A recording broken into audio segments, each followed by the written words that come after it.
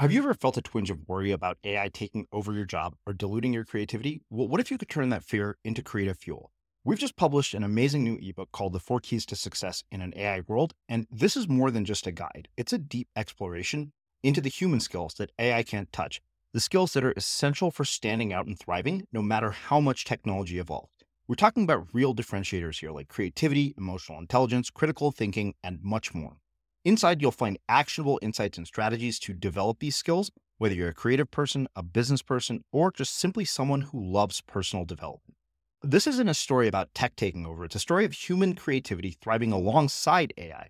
Picture this, AI as your creative co-pilot, not just as a tool, but a collaborator that enhances your unique human skills.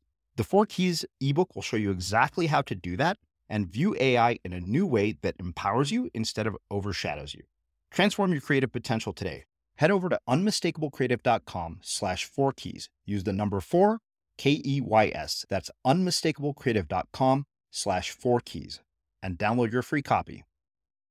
There's that great movie Up in the Air, if you ever seen that, with George Clooney. And he has one of those BS lines where whenever he fires somebody, he says, anybody who's ever built an empire has been sitting in the seat you're sitting in right now.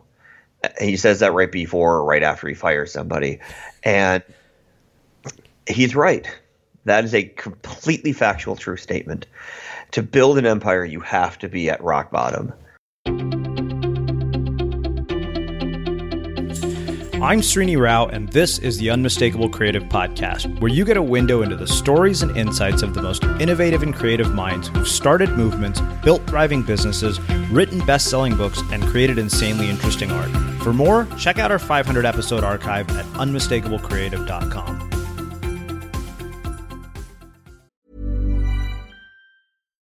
Here's a cool fact. A crocodile can't stick out its tongue. Another cool fact, you can get short-term health insurance for a month or just under a year in some states.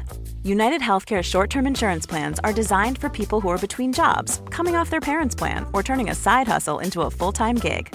Underwritten by Golden Rule Insurance Company, they offer flexible, budget-friendly coverage with access to a nationwide network of doctors and hospitals. Get more cool facts about United Healthcare short-term plans at uh1.com.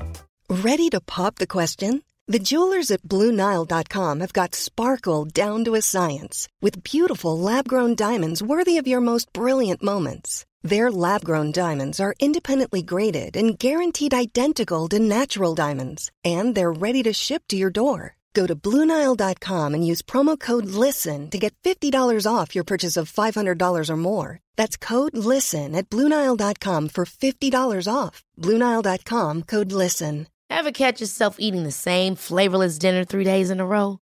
Dreaming of something better? Well, HelloFresh is your guilt-free dream come true, baby. It's me, Keke Palmer. Let's wake up those taste buds with hot, juicy pecan-crusted chicken or garlic butter shrimp scampi. HelloFresh. Stop dreaming of all the delicious possibilities and dig in at HelloFresh.com. Let's get this dinner party started. Wow. Nice. Yeah. What you're hearing are the sounds of people everywhere putting on Bombas socks, underwear, and T-shirts made from absurdly soft materials that feel like plush clouds. Yeah, that plush. And the best part? For every item you purchase, Bombas donates another to someone facing homelessness. Bombas. Big comfort for everyone. Go to bombas.com/ACAST and use code ACAST for 20% off your first purchase. That's bombas.com/ACAST. Code ACAST.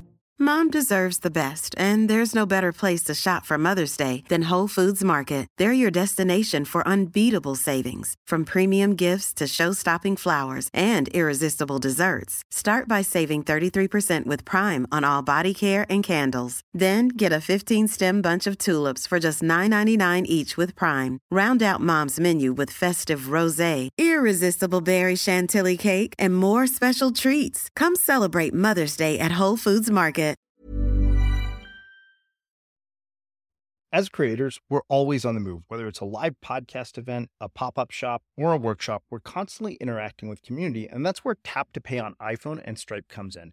Imagine this. You're at a live event, a listener loves your merch, or a participant wants to sign up for your course on the spot. With Tap to Pay on iPhone and Stripe, you can accept their payments right there and then, right from your iPhone so there's no extra hardware or no delays. Total game changer. It's not just for creators. Any business owner can do this. It's about making transactions smoother and much more personal, growing your business in your way.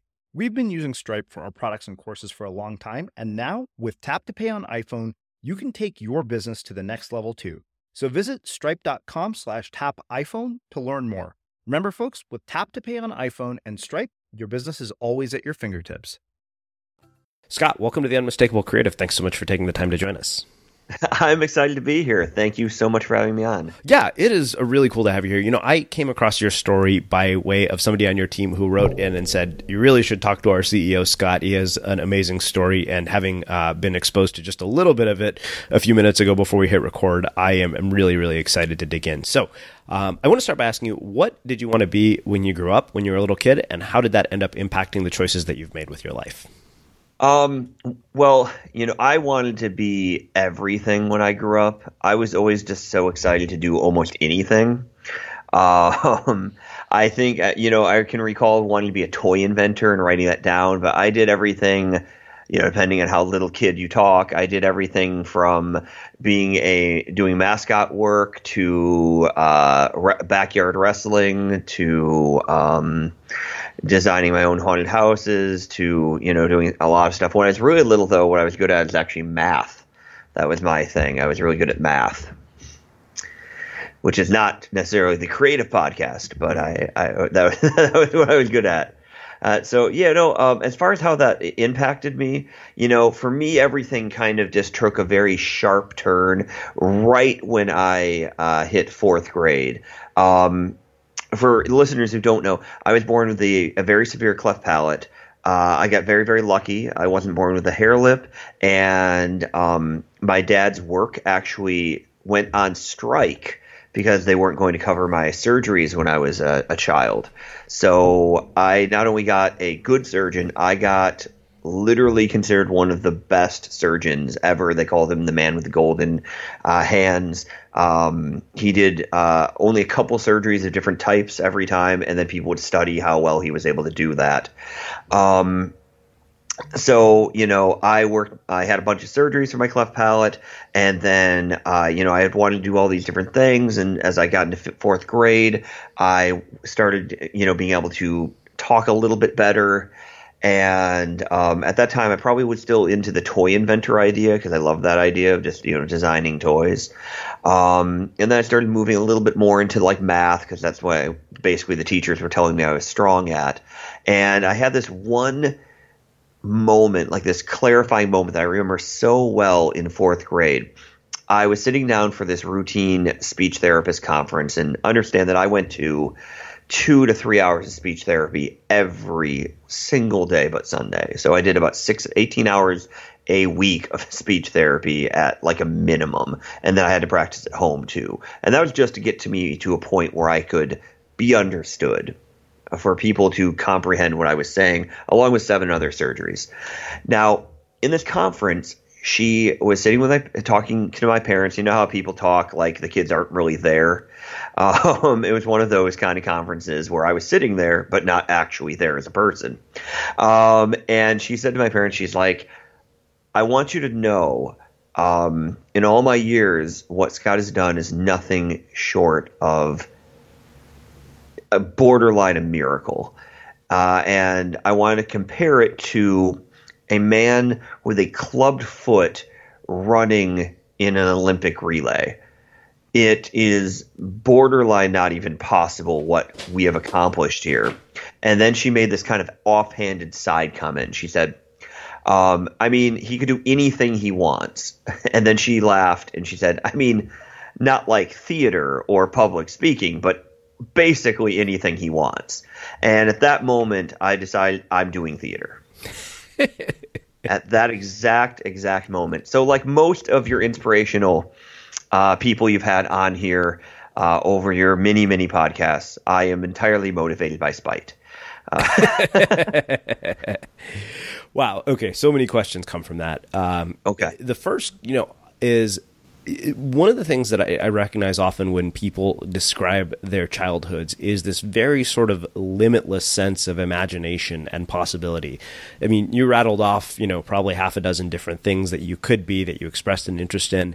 Yeah. And I am curious why you think we lose that. Like, what is it that causes us to lose that? And as somebody who, I think in many ways helps people tap into their imaginations with the work, that you do, how do you get it back in adult life? Oh, okay. Wow. This is perhaps a subject I'm the most passionate about. So in general, I want to describe to you an event that's never happened. So did you play with like G.I. Joes as a kid or something like that? Yeah, I did, except okay. I got in trouble because I would set them on fire and try to melt their faces. And one day, one of our friends' moms found them in the backyard, and I was no longer allowed to go over. Who doesn't burn a G.I. Joe? A little arsonist phase. So I remember once putting one of my G.I. Joes in coffee for like 7 days just to see how it, how would that play out? And the answer is, it comes out without paint. So kind of cool, actually. But it has like a coffee look to it. It's kind of anyway. So when you're a kid and you're playing with toys, you're playing with them and back and forth, and you're like, oh, I'll get you Cobra Commander. No, you won't. Oh, Flint. Yes, I will. And then you don't just stop suddenly and say, wait, what am I doing? Oh my God, I need a job. I need responsibilities. Oh, I've been playing with these toys. I'm an idiot. What am I doing playing with toys? That doesn't happen to you. Like that, nobody actually says that playing is stupid. Nobody actually believes that playing is stupid. This is not nature. This is nurture. Playing is always fun. People absolutely love to play. They just get into this kind of trap in life. And, everybody kind of goes through the same thing. And at different times and stuff like that. And some people have very tragic stories of needing to work. But a large portion of people, they kind of got that job because they wanted to hang out with their friends a little bit more, and they needed money, and their parents were trying to teach them responsibility. And suddenly, like, that job becomes like another job, or you're suddenly like the manager at like Payless, or your assistant manager. Like, how did that happen? And you do that, and you're in high school, and you got that job, and then they tell you to go to college to get a better job, because if you don't go to college, you can't get a better job. And it's not that we ever decide to stop playing or stop doing this stuff. It's literally almost all of society kind of demanding it. Constantly telling you, this is something you don't do. This is something you don't do. I mean, nobody's ever, been like, hey, what do you want to do? Well, let's go back to my house and play with toys. That's not how you pick up a girl. That's not how life works. But it's partly that, it's partly hormones. But we stop doing it not because it's a good idea to stop doing it. We stop doing it because we're just kind of conditioned. We're told to stop doing it. The toys are ripped out of our hands, not we don't actually set them down. Does that make sense? Oh, yeah. Yeah. So why do we lose that? I think because we're told to kind of lose that. And one of the worst things I have to tell you about this in concept is the idea of safety. I have no idea why parents pitch safety involving jobs. I understand why you pitch it like safety as in, hey, don't lick that poison, or maybe you shouldn't set things on fire. But as far as jobs, what job is safe? Nothing's safe. There's no safety. Uh-huh. If you're trying to climb up a corporate ladder, ladders get pushed over and you have to try to climb up a different one. And everybody has a story of their friends or family where they're in that, the only safe jobs is go be a high school janitor. If you do a good job, you will never have to leave. That is a safe job. You're safe in jobs in which you in which nobody wants them. If nobody wants that job, then yeah, you're safe. But if anybody else wants that job, then you're not safe. I go and I talk to different high schools and stuff like that, and I call this principle because I talk mainly to people going into theater and how their parents are probably going to tell them at some point in time, well, if you're going to college, why don't you, and you want to do theater, why don't you also get a teaching degree? And I call that principle moving one to the left. And I look at jobs as kind of like lines. Like there's people standing in line to kind of try to get this job. And they look at theater, for example, and they're like, you know what? Theater is so hard. It's so hard to get into theater. It's so not safe. You never know where your next paycheck's going to be. So difficult. And why don't you go into teaching? And so they sit there and like, you know what? I don't really want an unsafe life. I'll go in the safety of teaching. Well, the problem is I have a friend named Tom. And my friend Tom doesn't want to be a person in theater. He doesn't want to be anything in his whole life other than a teacher. He's wanted to be a teacher his entire life.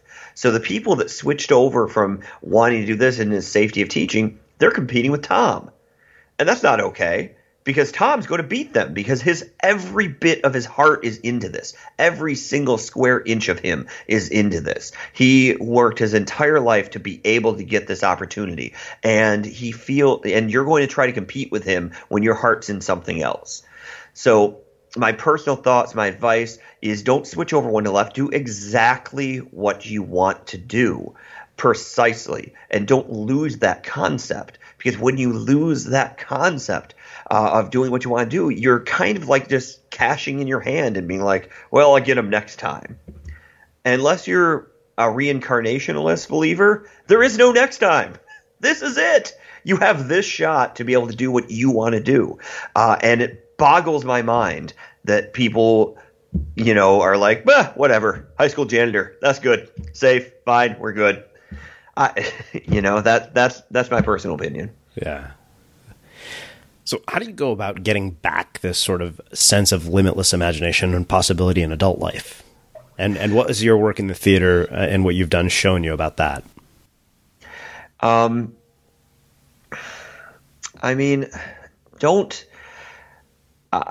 didn't lose much of it because I had such a weird life. But I didn't lose a lot of it because I didn't listen to a lot of people talking to me about safety or talking to me about how I couldn't do something. And if I did, it kind of motivated me more. If I'm looking for inspirations as far as creativity, I try to just actually hang out a little bit because that's usually where, if I don't see my friends for a long time or I don't actually, there's people that you truly laugh with. If you don't hang out with those people some and you just go and watch TV, you can lose some creativity there. I've certainly found that. But it's actual legit work. And I think that a lot of people don't understand that. They think that like creativity is something that like you just kind of have and you're just thinking up ideas all the time. And that's not really the case. I have to sit down and I have to write these scripts. And when I write these scripts, they're hard work. And, I take something that I might be thinking is funny and then I write it down and then I'm like, that's not very funny. Or I take something I kind of saw once and I'm like, it would be funnier if it went this way. And then I write that down and kind of rework something. And then you just keep reworking it until it turns out to be something that feels very creative. But I don't think that creativity is necessarily something that like I don't remember who said it, but somebody said if you're waiting for inspiration to strike, you might as well just keep waiting your whole life, or you're going to keep waiting your whole life because that's what it is. Yeah. You're going to wait your whole life. Inspiration doesn't strike. You have problems and you work them out and then you realize, hey, maybe that would be a good idea to do sometime later. But creativity is just hard work. That's what it is to me. Yeah, it's really interesting for you to say that. It's and very timely because I was just going back through Twyla Tharp's book, The Creative Habit, and also writing about creative habits because that's exactly what the book that I'm currently working on is about. And I said usually when you think of the word creativity, the first words that come to mind are not discipline, commitment, and habits, but usually those are the foundations of all creativity. I think that habitual creativity is what leads to resonant and impactful work, and sporadic creativity is fun, but it doesn't really lead to a lot of progress. I can tell you one that you've never heard, I'm pretty sure. I think some of the most creative ideas come from absolute hatred of something else. I can like the times that I can give you that I have come up with stuff that was truly like, has made my life, so to speak, are from times where I've been the most amount of frustrated or the most amount of angry about how something is. For example, I'm endlessly, and I have like a bottomless pit of frustration and anger over almost every single theatrical thing that happens in America or outside of America. And it's not that I'm like just sitting back and trying to hate on it, but I can tell you that theater once had a very direct place, and it made sense. If you thought back to like the 1600s, there was such a differential in entertainment and the value and the amount of entertainment that there was. So, for example, there's probably a point in time in the 1600s where some kids were running around the house, and a parent did that thing where they slammed their fist on the table in frustration. They said, "Gosh dang it, kids, I just took you to a play a month ago. What more entertainment do you want?" In the same way that you can get frustrated when you take your kids to Disney World and then like they're rambunctious on like the car ride home and you're like, "We just did 7 days in Disney World. What more do you want from me?" But that used to be like you just saw a play. And before that it was like Grandpa just told you a story by the fire just a little while ago. And for me, theater in general is so outdated in many ways that it's just trying to be a movie. That's why I feel like we have like Spider-Man Turn Off the Dark, Shrek the Musical, Legally Blonde the Musical, Rocky the Musical, Aladdin the Musical, Lion King the Musical, Office Space the Musical, Point Break the Musical. I can literally just think of almost any movie that I've ever liked, and it's a musical now. And it's just trying to be movies, which has been such a source of absolute frustration to me because we lose. Theater loses to movies because movies cost $10 or less. You can watch them anywhere, on your phone, in your car, at your home, or in a movie theater. So you have tons of options. Movies are a closer medium, and there's only one thing a movie really can't do. It can't interact. And that has been my frustration with theater for such a long time, is why don't they ever interact? And I saw one that was a big breaking point for me. I saw an absolutely terrible musical with Hugh Jackman in it called A Boy from Oz. And A Boy from Oz, and I'm sure somebody will post in comments that it doesn't have this many songs, but it has like 30-something songs. They sing nonstop. And I don't even know what the plot of that play is. I can't even tell you. I was there watching it. I have no idea. But he went out, like, he didn't take a break. I almost said during halftime. You can tell I watch football. He didn't take a break for intermission. He just walked out on stage and started talking to people in his character. And nobody left for intermission. It was one of those things where, it's the theater month where they try to raise charity, and, God bless him, he did great work and he raised a lot of charity. I think he sold a shirt literally off of his person for like $1,000. So he did a great job, but he was up there interacting with the crowd. And I'm like, every single person in this audience significantly enjoys what you are doing right now more, Hugh Jackman, than the play that you worked on for probably a couple months. And so for those kind of things, those have been my creative inspiration, which is designed basically on the frustration of what I feel like something could be and where I think it could go. And that's where I think a lot of my personal creativity gets into, if that makes sense. Yeah, definitely. Well, I want to talk about the cleft palate thing. Okay. Because, I think that this is a rather interesting pattern that I've started to observe. You mentioned that, probably like a lot of people, a lot of your success with this is driven by spite. And, the funny thing is that theater and public speaking are like literally the polar opposites of what anybody with cleft palate would go out and try to do and make a living out of and a career out of. And, I noticed an almost similar pattern, with another guest that we had here, a guy named John Levy, who has created this incredibly, powerful dinner series called the Influencer Dinners, and yet he said in high school, he was like a total geek and almost a social outcast. And yet he's bringing together the most influential people in society. And, and to me that's kind of like, okay, so this one thing troubles you so much that you compensate for it at a level that leads to this outsized success. And, I'm curious why that occurs, and why does it occur for some people, and why does it not end up being the case for others? It's always hard to judge why it doesn't occur for others. I can tell you that one of my most significant differences in my lifetime is that the fact that I've never drank, smoked, done anything. I don't believe in kind of being entertained that way. So I've never done drugs. I'm very, very close to what is called like straight edge. So that has helped me because I don't really have any other choices. I've looked in this concept. I don't have choices of just thinking things are okay. When you start drinking or you smoke weed or something like that, you just kind of are okay with your life. And I've never had that moment. I am perpetually dissatisfied with my life. And I probably sound like the worst boss ever. I'm really not, I swear. But I can tell you that recently I crossed a point where I realized I'm not actually capable of being happy in this company except for one circumstance. So let me give you an example. So I go into private sales and we have a whole call center here that I help run with everybody calling in and blah, blah, blah. And if I go up to them and I say, hey, are all the leads taken care of?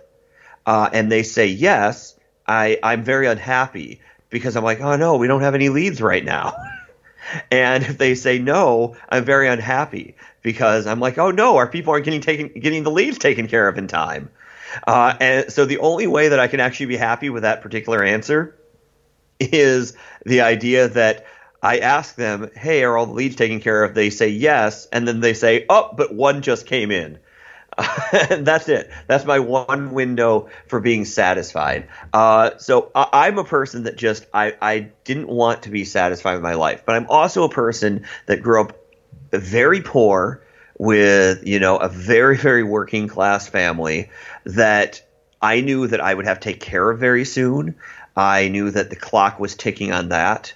I knew that I had very, very, very little time to actually be able to fail and be okay. I knew that I had a safety net of almost nothing. I knew that there was a strong possibility that I would die in the street or that I could potentially, end up stealing to live, something like that. These were all real possibilities in my lifetime. I will tell you that I have a harder time motivating my daughter who doesn't have that sense. And for me, I think that's a constant battle. And that's one reason that parents of people who grow up poor but end up at least mildly affluent, those people have kids that oftentimes have a very low success rate because they don't know how to connect. I have a hard time knowing how to motivate her. But for me, it's very easy to motivate yourself to say, I'm either going to have a life at McDonald's at best if I can get that job, and note I can't talk to people, so I'm not going to be able to get the good job at McDonald's. I'm going to be a fry cook, or I'm going to have a I really hope that McDonald's is not one of your sponsors, by the way, because I deeply apologize. McDonald's is great, and I'm loving it. I actually just did a show for McDonald's, but I didn't want that life. So for me, I mean, there's no choice. Why do other people? I think other people just choose safety and they choose drinking. Let me tell you one moment in my life. I've had a couple like true moments and then just a bunch of blur. But fast forward to ninth grade for me. I actually got into this very, very fortunate. I got into this theater program, like this experimental, awesome theater program in Livonia, Michigan that they were trying out because Livonia passed every millage ever. And my parents had gotten me out of Detroit, and I got into this school and I won this audition, not because I was good, but because I dressed like a pirate for the entire day in 8th grade to do this pirate monologue. And literally the teacher said, if you can bring that, then we will take you. And that was it. She let me in. But I'm sitting there, and here I am, 15, 16 years old, freshman in high school, first real day, sitting in this theater program, big round circle of basically model children, not like good children, but like models, like children who had been models. So they are significantly better looking than me. And we're going through what they had done for their career already. So I am just like, learn to talk. I've learned to talk. That's all I have done for my career already. And they're like, well, I have my own show on cable access. Other ones have been like, I used to be a guest model. I did this, I did that. And I'm just like sitting there just dying in my chair. I'm like, I realized that at that moment, there was no way I could ever catch up. I couldn't do it. It is impossible. If these kids who are talented, attractive, and are working at the same speed I am keep going forward, they have a 15-year jump on me plus genetics. Plus they sound better. And I still have to work another 4 or 5 years on my voice just to pretend to be able to sound like them. And I realized that I am screwed. But I didn't give up at that moment. I kept going. They gave me parts where it was like, this kid has autism. And I'm like, okay, great, thanks. Because you, Scott, sound like the most like a kid with autism. I'm like, all right, I'll take it. I took anything. I did anything I could. I auditioned for everything. Did anything I could. But what happened was this defining thing. I started going to parties with them, and they all started trying alcohol. They all started doing drugs. Drugs is very prevalent in the theater scene, obviously. And they slowed down. And they allowed me to catch up because of that. And every time they were, going out and drinking, I was working. Because I knew that was my only shot to catch up. If they somehow killed enough brain cells to be able to catch up, I might be able to have a shot. And even then, I still got into this slant ways. I had to create something that never existed before. Get lucky 5 times, fail 55 times, and still find a way to make this work. And I'm still there completely slant ways. You're not interviewing Scott, the guy who was recently on the Kardashians or recently starring in the movie. You're interviewing Scott, the guy who writes quirky murder mysteries and runs a very, very large theater and does like 4 or 5 other very odd styles of entertainment. Small details are big surfaces. Tight corners are odd shapes. Flat, rounded, textured, or tall. Whatever your next project, there's a spray paint pattern that's just right. Because Rust-Oleum's new Custom Spray 5-in-1 gives you control with 5 different spray patterns. So you can tackle nooks, crannies, edges, and curves without worrying about drips, runs, uneven coverage, or anything else. Custom Spray 5-in-1. Only from Rust-Oleum. If you're looking for plump lips that last, you need to know about Juvederm lip fillers. With Juvederm Volbella XC and Juvederm Ultra XC, your lip look, whether it's subtle or bold, can last up to 1 full year with optimal treatment and no additional maintenance. Find a licensed specialist and see if it's right for you at Juvederm.com today. That's JUVEDERM.com. Add fullness to lips in adults over 21 with Juvederm Volbella XC or Juvederm Ultra XC. Do not use if you have severe allergies or a history of severe allergic reactions, or if you're allergic to lidocaine or the proteins used in Juvederm. Tell your doctor if you have a history of scarring or taking medicines that decrease the body's immune response or that can prolong bleeding. Common side effects include injection site redness, swelling, pain, tenderness, firmness, lumps, bumps, bruising, discoloration, or itching. As with all fillers, there's a rare risk of unintentional injection into a blood vessel, which can cause vision abnormalities, blindness, stroke, temporary scabs, or scarring. For full, important safety information, visit Juvederm.com. Wow. Nice. Yeah. What you're hearing are the sounds of people everywhere putting on Bombas socks, underwear, and T-shirts made from absurdly soft materials that feel like plush clouds. Yeah, that plush. And the best part? For every item you purchase, Bombas donates another to someone facing homelessness. Bombas. Big comfort for everyone. Go to bombas.com/ACAST and use code ACAST for 20% off your first purchase. That's bombas.com/ACAST, code ACAST. I'm Sandra, and I'm just the professional your small business was looking for. But you didn't hire me because you didn't use LinkedIn Jobs. LinkedIn has professionals you can't find anywhere else, including those who aren't actively looking for a new job, but might be open to the perfect role, like me. In a given month, over 70% of LinkedIn users don't visit other leading job sites. So if you're not looking on LinkedIn, you'll miss out on great candidates like Sandra. Start hiring professionals like a professional. Post your free job on linkedin.com/people today. Burrow's furniture is built for the way you live. From ensuring easy assembly and disassembly to honoring highly requested new colors for their award-winning seating, they always have their customers in mind. Their modular seating is made out of durable materials to last and grow with you. And with Burrow, you always get fast, free shipping. Get up to 60% off during Burrow's Memorial Day sale at burrow.com/ACAST. That's burrow.com/ACAST. burrow.com/ACAST. As creators, we're always on the move. Whether it's a live podcast event, a pop-up shop, or a workshop, we're constantly interacting with community, and that's where Tap to Pay on iPhone and Stripe comes in.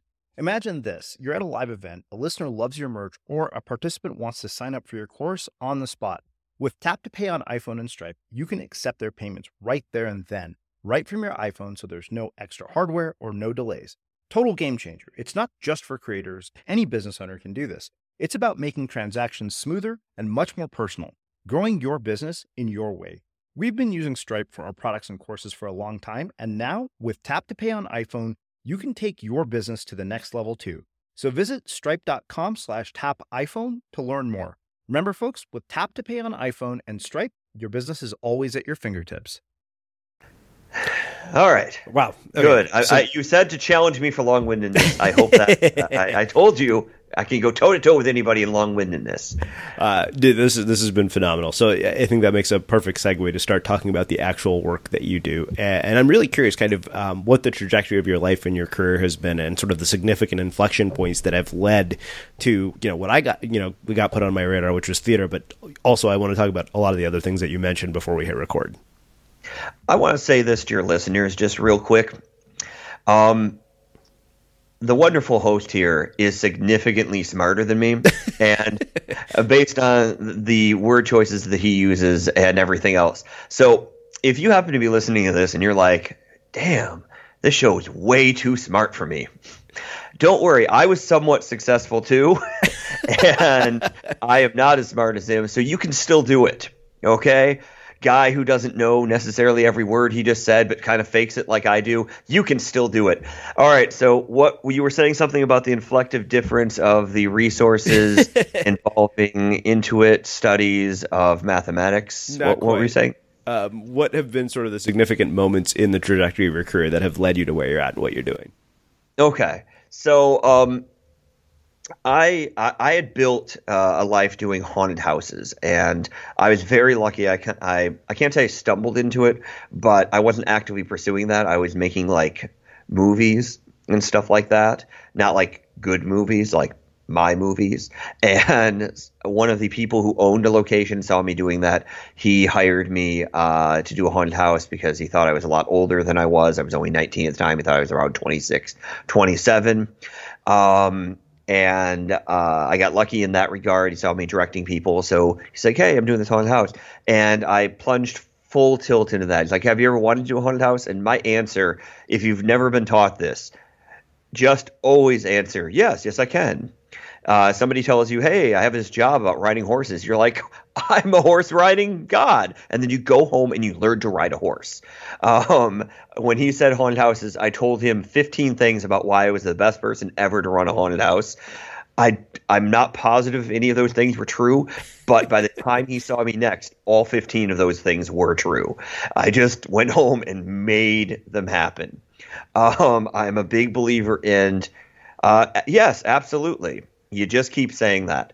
So I had built this whole career on this, and I got to about 27 years old. I was running one of the largest haunted houses in the nation. I had designed 2 or 3 others. I was building kind of a career. I was teaching at conferences. I ran one of the largest volunteer haunted houses in the country, and I had about 6 or 7 other small kind of jobs to make it up. I then, I know it's hard to believe, but literally just kind of bad luck, I lost all my jobs in 1 year. I had a couple companies collapse. I had the haunted house that I was working for. I had created an idea that made them a significant amount of money, like an absurd amount of money, and I was on a profit sharing program, but I also wasn't on a contract. So instead of paying me, he fired me, which financially was a really smart move for him. But I had that happen. So I was just like 27, 28, and I had nothing. All that was left was this little tiny occasional group that I was in that did improv comedy shows in Grand Rapids, Michigan, and murder mystery dinners. And that's it. I was 27. I left high school definitely as one of the people viewed most likely to succeed. I left high school as Thespian of the Year in a very competitive field, and I was working at Art Van by the time I was 27, which is a furniture store, if you're unfamiliar. I was selling furniture in Michigan in 2008 during the worst economic collapse since 1929 on a commission-based job only. I had nothing but those things. So I had nowhere. I was rock bottom again. I just had to go as hard as I possibly could. And I was lucky. I view that moment, that time, as lucky, because if I had hit the pinnacle of haunted house stuff, I would be nowhere close to where I am right now. There's that great movie Up in the Air, if you've ever seen that, with George Clooney. Mm-hmm. And he has one of those BS lines where whenever he fires somebody, he says, anybody who's ever built an empire has been sitting in the seat you're sitting in right now. He says that right before or right after he fires somebody. And he's right. That is a completely factual, true statement. To build an empire, you have to be at rock bottom. To be that absolute, completely desperate. We invented stuff. I turned the entirety of Art Van furniture because I'd sit there for 12 to 13 hours and I get maybe 2 or 3 customers on a commission job. 3 or 2 customer opportunities, not sales, opportunities. So not only did I have to become the best salesman ever to make that work and to be able to not die, I had to also find a way to get out of there. And all I had left was this murder mystery thing. And I just worked it. You know, the story of that is very, very, very long, but I just kept working it. I kept working it. I turned everybody in Art Van to people that helped me, from everything from proofing scripts to designing logos to, helping me with my website to competitor reports to anything. Because if you're really passionate, people follow you. And they thought it was cool. It was better than reading a magazine. So they were helping me, and they were covering for me when I was hiding between 2 boxes in a back room while I was being paged, but I was technically trying to sell a murder mystery show from a warehouse. So they helped cover for me there. So I think that maybe that's definitely one of them. One of our biggest designs was like creative things, because one thing that people don't know about murder mysteries is there is, of course, other murder mystery groups that do them. But for the murder mystery company, how we do them is completely different. And the reason it's different is from both frustration of what I found in other theaters and honestly necessity. I kept getting call after call of people who wanted to do these 13-person, 10-person parties. And to me, you have to pay actors, and we always paid actors a very reasonable wage. We didn't want to gyp actors or do actors at like $25 or some ridiculous other thing. We always paid actors between $75 and $100 per show. And I couldn't figure out how to do it. And basically, they had 10 people. So I'd have to quote them like $500 or $600 because you'd need 4 actors, right? Every murder mystery would have to have 4 actors because you have to have a detective, you have to have a guy who dies, and then maybe he comes back the detective. So that's one person. It's unlikely for him to do it. So if you have 2 other people, well, then one of them's the killer, and you have a 50-50 chance of getting it. That's a really bad murder mystery. Then you can have 3 people and the detective, and you can maybe say, hey, maybe it was the detective who killed the guy, even though he wasn't here at the time. So maybe you can get that down to like a 25% chance. And most companies view that as an adequate amount of people to do a murder mystery. But 4 actors at $100 each is $400. If I did $500, that's making $100 profit, which is not a lot for how much work goes into doing these. So my boss came up to me and I told him the problem. And he's like, oh, you just need to do it with only 1 actor. And I'm like, you're an idiot. That's impossible. And I'm like, but then late at night, I actually literally woke up and I'm like, oh, he's right. I have to figure out how to do these with 1 actor. How is that even possible? Because the guy's going to have to die and have killed himself. And I'm like, the only people left to do it is the actual audience. It would have to be them who are the suspects. And the very next day I met with my writing partner, Michael O'Hare, who is a brilliant, brilliant man who still works with the company. And me and him banged out an idea of how to do 1 and 2 actor shows in which it was actually engaging and interactive. And people were suspects in these stress-free ways. And we banged it out and we started doing them. And then we realized that was probably completely wrong. And then we redid them and then we redid them and we redid them. And we failed like 17 more shows in a row where they were good shows, but they weren't like where you want them to be, And boom, eventually we hit what we actually have now, which can be as close to functional magic as I've ever seen. It's people in the audience truly being special. And now we have all of this training and mantra of making sure that somebody from the audience actually everybody in the audience leaves with a story of something that happens to them. They leave with the ability to actually have a true story, because the value of watching things nowadays is so low and it just keeps getting lower. So our shows are completely immersive and completely interactive. And from that, so necessity, frustration, these are the kind of things, just not dying. These are the kind of things that I think harness and focus a lot of creativity because you have no choice. Mm-hmm. So part of what really drew me into your story was the immersive and interactive nature of what you've created. And, I can't help but go back to something the graffiti artist Eric Walsh said to me, something that I often quote when I'm giving a talk. He said, live music has engaged participants. Keynote speaking has passive consumers. There's room to be explored in how you bridge the gap between those two things.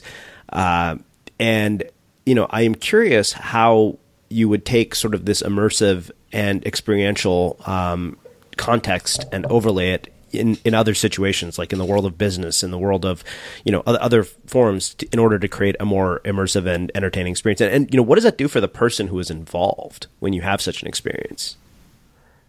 It's life-changing. I mean, I have people, we deal in such a different realm, and I have to hire such completely different kinds of actors for what we do.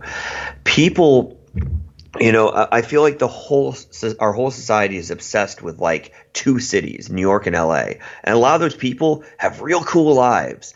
But the majority of us, the majority of the people that live in this country, they go to college, they get a job, or they don't go to college, but they get a job and they work 10, 15 years and they have endless responsibilities of not having the health care for their parents, not having having to feed their children, having all of these responsibilities, and they have to work to make everything work, and they don't feel special.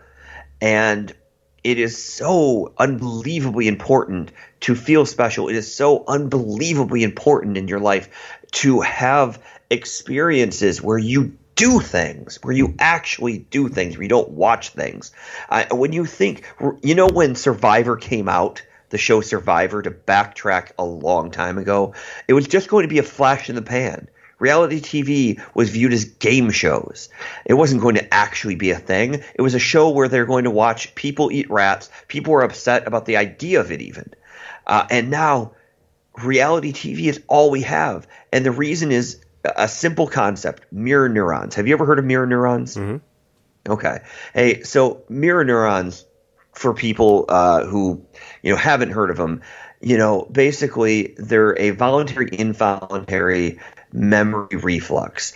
It's the kind of thing that you put up a guard for, so you don't always think of everything. But when you watch your friend drink a Coke, you imagine yourself drinking a Coke. Reality TV fits into this genre where you're watching the Kardashians and you imagine yourself buying those things. You imagine yourself having that life. You think about them. I'm sure you've met people who talk like they actually know them somehow, and they don't. They've never met them. And the problem with this reality is it's so hollow. It's so painfully hollow. And in business and in workshopping, in anything, it is so important to actually engage with people. And everybody is so scared for some particular reason that the second there's a stage thing, the second that there's anything involving like public speaking or something, everybody's just going to wilt and die. And there's no way that people could get up and act, or there's no way they can get up and actually be somebody in a moment and actually have a real experience. It has to be somehow sheltered from them. And that is not true at all. And I have done over 1,000 shows like this. And I can tell you that 99.9% of all people in the right environment can get up, improv, and be an actual star. And I am not talking about a certain type of people. I am talking about all people. And they just don't get a chance. So it is so important to actually give these kind of people, especially the people that don't get to feel special, the people that don't have Kardashian-type lifestyles, to give these kind of people the opportunity to truly, truly live, to feel special, to engage with them on a personal level in a fun way, though, like playing. Because, I can only talk about dress-up type things, where people wear silly hats and they act like it's the 1920s. But people engage that way. And if you don't believe me, just joke with people. Go to your bank teller and just joke with her. Joke with people. Create imaginary situations. Be like, oh, is it a good day today? It was pretty good. I mean, I robbed a couple convenience stores, but I didn't get caught, so it's good, bad, And, create these amazing scenarios for people, and you'll watch everybody plays along, everybody. So if you're at home and you're thinking of this from a business standpoint, or you're trying to look at this from a perspective of how does this incorporate with my business? How does this incorporate with what I do? The first thing I would say is you should totally hire us. We're great. The next thing I would say, if you don't want to hire us, is engage and definitely make sure that everything you're doing allows people to actually shine and actually be a part of it. The idea of immersive theater is taken two different ways. You have the Sleep No More way. Are you familiar with Sleep No More? Mm-mm. I'll do a quick rundown. Basically, Sleep No More is a very popular, most popular immersion theater singular event in New York. And what you do is it's a very elaborate dance at the McKittrick Hotel. It's a choreographed thing. It's all silent. It's very, very cool. You go through, you can touch, taste, do anything you want. There's no restrictions except you have to wear a mask and you can't talk. So you wear kind of like those elongated masquerade masks. It's truly an experience that you have to go see if you've never seen it. But that is immersive theater type 1, where you're seeing a play and you're kind of a part of it. What we do is much more broad form, because they don't believe in the concept of being able to engage with people in a talking element or having them actually have faces. It's more voyeuristic what they do, and it's still very cool. It's a very, very cool thing. I'm not bragging on it at all. But what we do is full, absolute immersive engagement, which is incredibly, incredibly rare. I actually can't name another immersion theater company other than American Immersion Theater Company that does this kind of full immersive engagement where people play characters. We found ways and psychological things to make people so that they don't feel stressed out the whole time, because it can be terrifying. People are less scared of snakes plus death than they are of public speaking. They're less scared of plane crashes than public speaking. In general, you want to try to find that medium for actual engagement. You want to try to find a way to play with people, make up stories, let people play. That is incredibly, incredibly important. Wow. Okay, so I have to ask about something. I would like to. I'm just going to just click the delete button right now. You're just like, this is not good. Wow, what did I just do? This has been awesome. Like, you've packed this with so many valuable insights and nuggets. It's just been a blast. But there's no way that I could get out of this conversation without asking you about something that you mentioned at the beginning, the paparazzi company. Yeah. You've got to tell me about that, and tell me, what have been the experiences that people have had with it. All right, so Famous for a Day is what it's called, and we run multiple different companies. We do a princess party company. We do murder mystery dinners, of course, if they're a murder mystery company. These are my shameless, cheap plugs. But if you go to famousforaday.co, so famousforaday.co, you can check it out. But basically what we do is you get to live a Kardashian-type lifestyle for 30 to 60 minutes. It's commonly used for bachelorette parties, but it can be used for large company events, lots of different things. But of all the things we do, beyond, the amazement of children's faces, this is probably the one that is the most magical. And the reason I say that is because it changes not only your world, but the entirety of the world around you, because it's so unexpected. So let's say you're in St. Louis, okay? Mm-hmm. And you have this bachelorette party. What we do is we're fake paparazzi, and we act like a certain person is famous. We create either a story or you tell us things about this person, and we follow them from place to place. Now, that may sound cool for that person, and it really is. And we'll provide like a fake bodyguard or a fake publicist to really create the experience. We even have, limo services on call if you want to go full Kardashian, so you can get out of the limo. But people use it a lot of times to like club hop. But first off, you get right in. Despite the fact that you're not really famous, every single club, every single time, they remove the velvet rope. You and your party get right in. They do not check a list. They do not look at who you are. They do not do anything. You get right into any club in the country. Number two, people, as long as you're in a crowded place, and generally I found as long as it's at night, which I recommend doing these at night, people run up to you. People ask for your picture. People ask for your autograph. And these aren't our plants. These are people. So it's a little bit like a practical joke you play on people. But we have hundreds of examples of these pictures where people, took these selfies and been like, I just met Jillian. And they're like, that's awesome. I don't know who that is, but I just met her and she had paparazzi following me. So because there's too many famous people right now, like it's not like the 1930s where there's like 6 famous people. You might be one of them.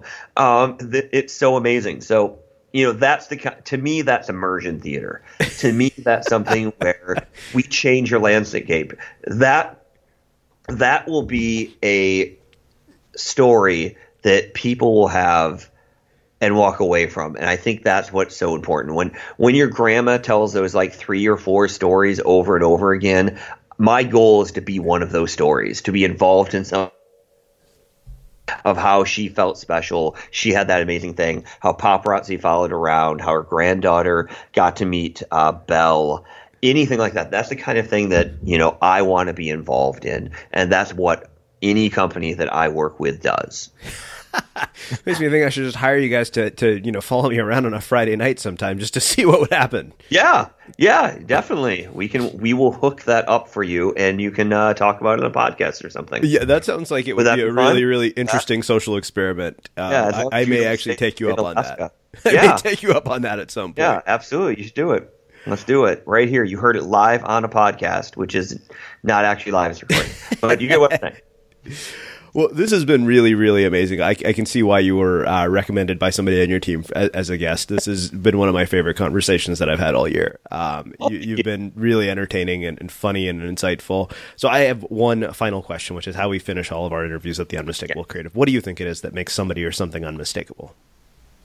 What makes somebody or something unmistakable?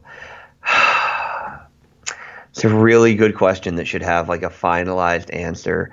I mean, obviously being different is, what makes something actually unmistakable, because if you're the same and you're a clone, obviously that's the most mistakable type thing. Finding a way to truly be different. I think that so many times people are looking at starting up a business or looking to get on a train. That's one of the most interesting things about society is people are like, oh my God, you know what's hot right now? The internet. I should do an internet thing, And I'm like, well, if it's hot right now, you probably shouldn't get into it because everybody's doing it and it's impossible to be unmistakable. You should find something that's ice cold right now and figure out how to do that, because, then you can be actually unmistakable because you're doing something actually functionally different. Well, this has been truly amazing and really, really fun. Where can people learn more about you? About me personally, you don't want to learn more about me. You've learned enough about me. So I recommend all of our cool little websites, as I said, famousforaday.co. We own princessparties.com. We're the Princess Party Company. So many plugs. We're the Murder Mystery Company. You go to the murdermysteryco.com. You can search the Murder Mystery Company. For that one, we are literally everywhere. It's hard to miss us, but we're the Murder Mystery Company. We're in 30 different states. We did 3,500 shows, a little over that last year. So we are definitely around you. You can come see a public show. You can get a private show just for you. We are incredibly reasonably priced. We are a volume scale provider because we want people who have done hundreds of shows. God, there's so many things to plug. Atmospheric Entertainment. If you're ever looking for like a character to come to your party, but it's not like it's like an event, but it's not like you want a story. So like you want like cigarette girls or like you want bad waiters to be at your wedding or something like that. We do those kind of fun social experiences. If you've ever seen anything that looks like a practical joke involving actors, that's probably us, and it's probably atmosphericentertainment.events. That's our main website for that. But we have websites individually for every single state, every single city in America, except Alaska. If you're in Alaska right now, I'm sorry, we really don't cater to you. We're the worst at send all your payments directly to me. And you can always call us and get a hold of us at 888-643-CLUE. That's 888-643-2583. That's how you get a hold of us for anything. Largely murder mysteries, but we'll take any calls into that line. If you still do the thing where you call people, I don't know if anybody does that anymore. I'm pretty old. Well, I can't thank you enough for joining us and sharing your story and your insights with listeners. This has been hilarious, insightful, and provocative, and it's been really fun to talk to you. Thank you so much for having me on. You are an amazing host. Everybody continue to listen to this awesome podcast. Yeah. And for everybody listening, we will wrap the show with that. Thank you for listening to this episode of the Unmistakable Creative Podcast. While you were listening, were there any moments you found fascinating, inspiring, instructive, maybe even heartwarming? Can you think of anyone, a friend or a family member who would appreciate this moment? If so, take a second and share today's episode with that one person, because good ideas and messages are meant to be shared. Small details are big surfaces. Tight corners are odd shapes. Flat, rounded, textured, or tall. Whatever your next project, there's a spray paint pattern that's just right. Because Rust-Oleum's new Custom Spray 5-in-1 gives you control with 5 different spray patterns. So you can tackle nooks, crannies, edges, and curves without worrying about drips, runs, uneven coverage, or anything else. Custom Spray 5-in-1. Only from Rust-Oleum. Mom deserves the best, and there's no better place to shop for Mother's Day than Whole Foods Market. They're your destination for unbeatable savings, from premium gifts to show-stopping flowers and irresistible desserts. Start by saving 33% with Prime on all body care and candles. Then get a 15-stem bunch of tulips for just $9.99 each with Prime. Round out Mom's menu with festive rosé, irresistible berry chantilly cake, and more special treats. Come celebrate Mother's Day at Whole Foods Market. Even on a budget, quality is non-negotiable. That's why Quince is the place to score high-end essentials at 50 to 80% less than similar brands. Get your hands on buttery soft cashmere sweaters from just $60, Italian leather jackets, and so much more. And the best part about Quince, they exclusively partner with factories committed to safe, ethical, and responsible manufacturing. Elevate your style without the elevated price tag with Quince. Go to quince.com/upgrade for free shipping and 365-day returns. Hold up. What was that? Boring. No flavor. That was as bad as those leftovers you ate all week. Keke Palmer here, and it's time to say hello to something fresh and guilt-free. Hello Fresh. Jazz up dinner with pecan-crusted chicken or garlic butter shrimp scampi. Now that's music to my mouth. Hello Fresh. Let's get this dinner party started. Discover all the delicious possibilities at HelloFresh.com. Hey, it's Paige DeSorbo from Giggly Squad. High quality fashion without the price tag. Say hello to Quince. I'm snagging high-end essentials like cozy cashmere sweaters, sleek leather jackets, fine jewelry, and so much more. With Quince being 50 to 80% less than similar brands. And they partner with factories that prioritize safe, ethical, and responsible manufacturing. I love that. Luxury quality within reach. Go to quince.com/style to get free shipping and 365-day returns on your next order. Quince.com/style. Imagine the softest sheets you've ever felt. Now imagine them getting even softer over time. That's what you'll feel with Boll & Branch's organic cotton sheets. In a recent customer survey, 96% replied that Boll & Branch sheets get softer with every wash. Start getting your best night's sleep in these sheets that get softer and softer for years to come. Try their sheets with a 30-night guarantee. Plus, get 15% off your first order at bollandbranch.com. Code BUTTERY. Exclusions apply. See site for details. Have you ever felt a twinge of worry about AI taking over your job or diluting your creativity? Well, what if you could turn that fear into creative fuel? We've just published an amazing new ebook called The 4 Keys to Success in an AI World, and this is more than just a guide. It's a deep exploration into the human skills that AI can't touch, the skills that are essential for standing out and thriving, no matter how much technology evolves. We're talking about real differentiators here, like creativity, emotional intelligence, critical thinking, and much more. Inside, you'll find actionable insights and strategies to develop these skills, whether you're a creative person, a business person, or just simply someone who loves personal development. This isn't a story about tech taking over. It's a story of human creativity thriving alongside AI. Picture this, AI as your creative co-pilot, not just as a tool, but a collaborator that enhances your unique human skills. The 4 Keys ebook will show you exactly how to do that and view AI in a new way that empowers you instead of overshadows you. Transform your creative potential today. Head over to unmistakablecreative.com/4keys. Use the number 4, KEYS. That's unmistakablecreative.com/4keys and download your free copy.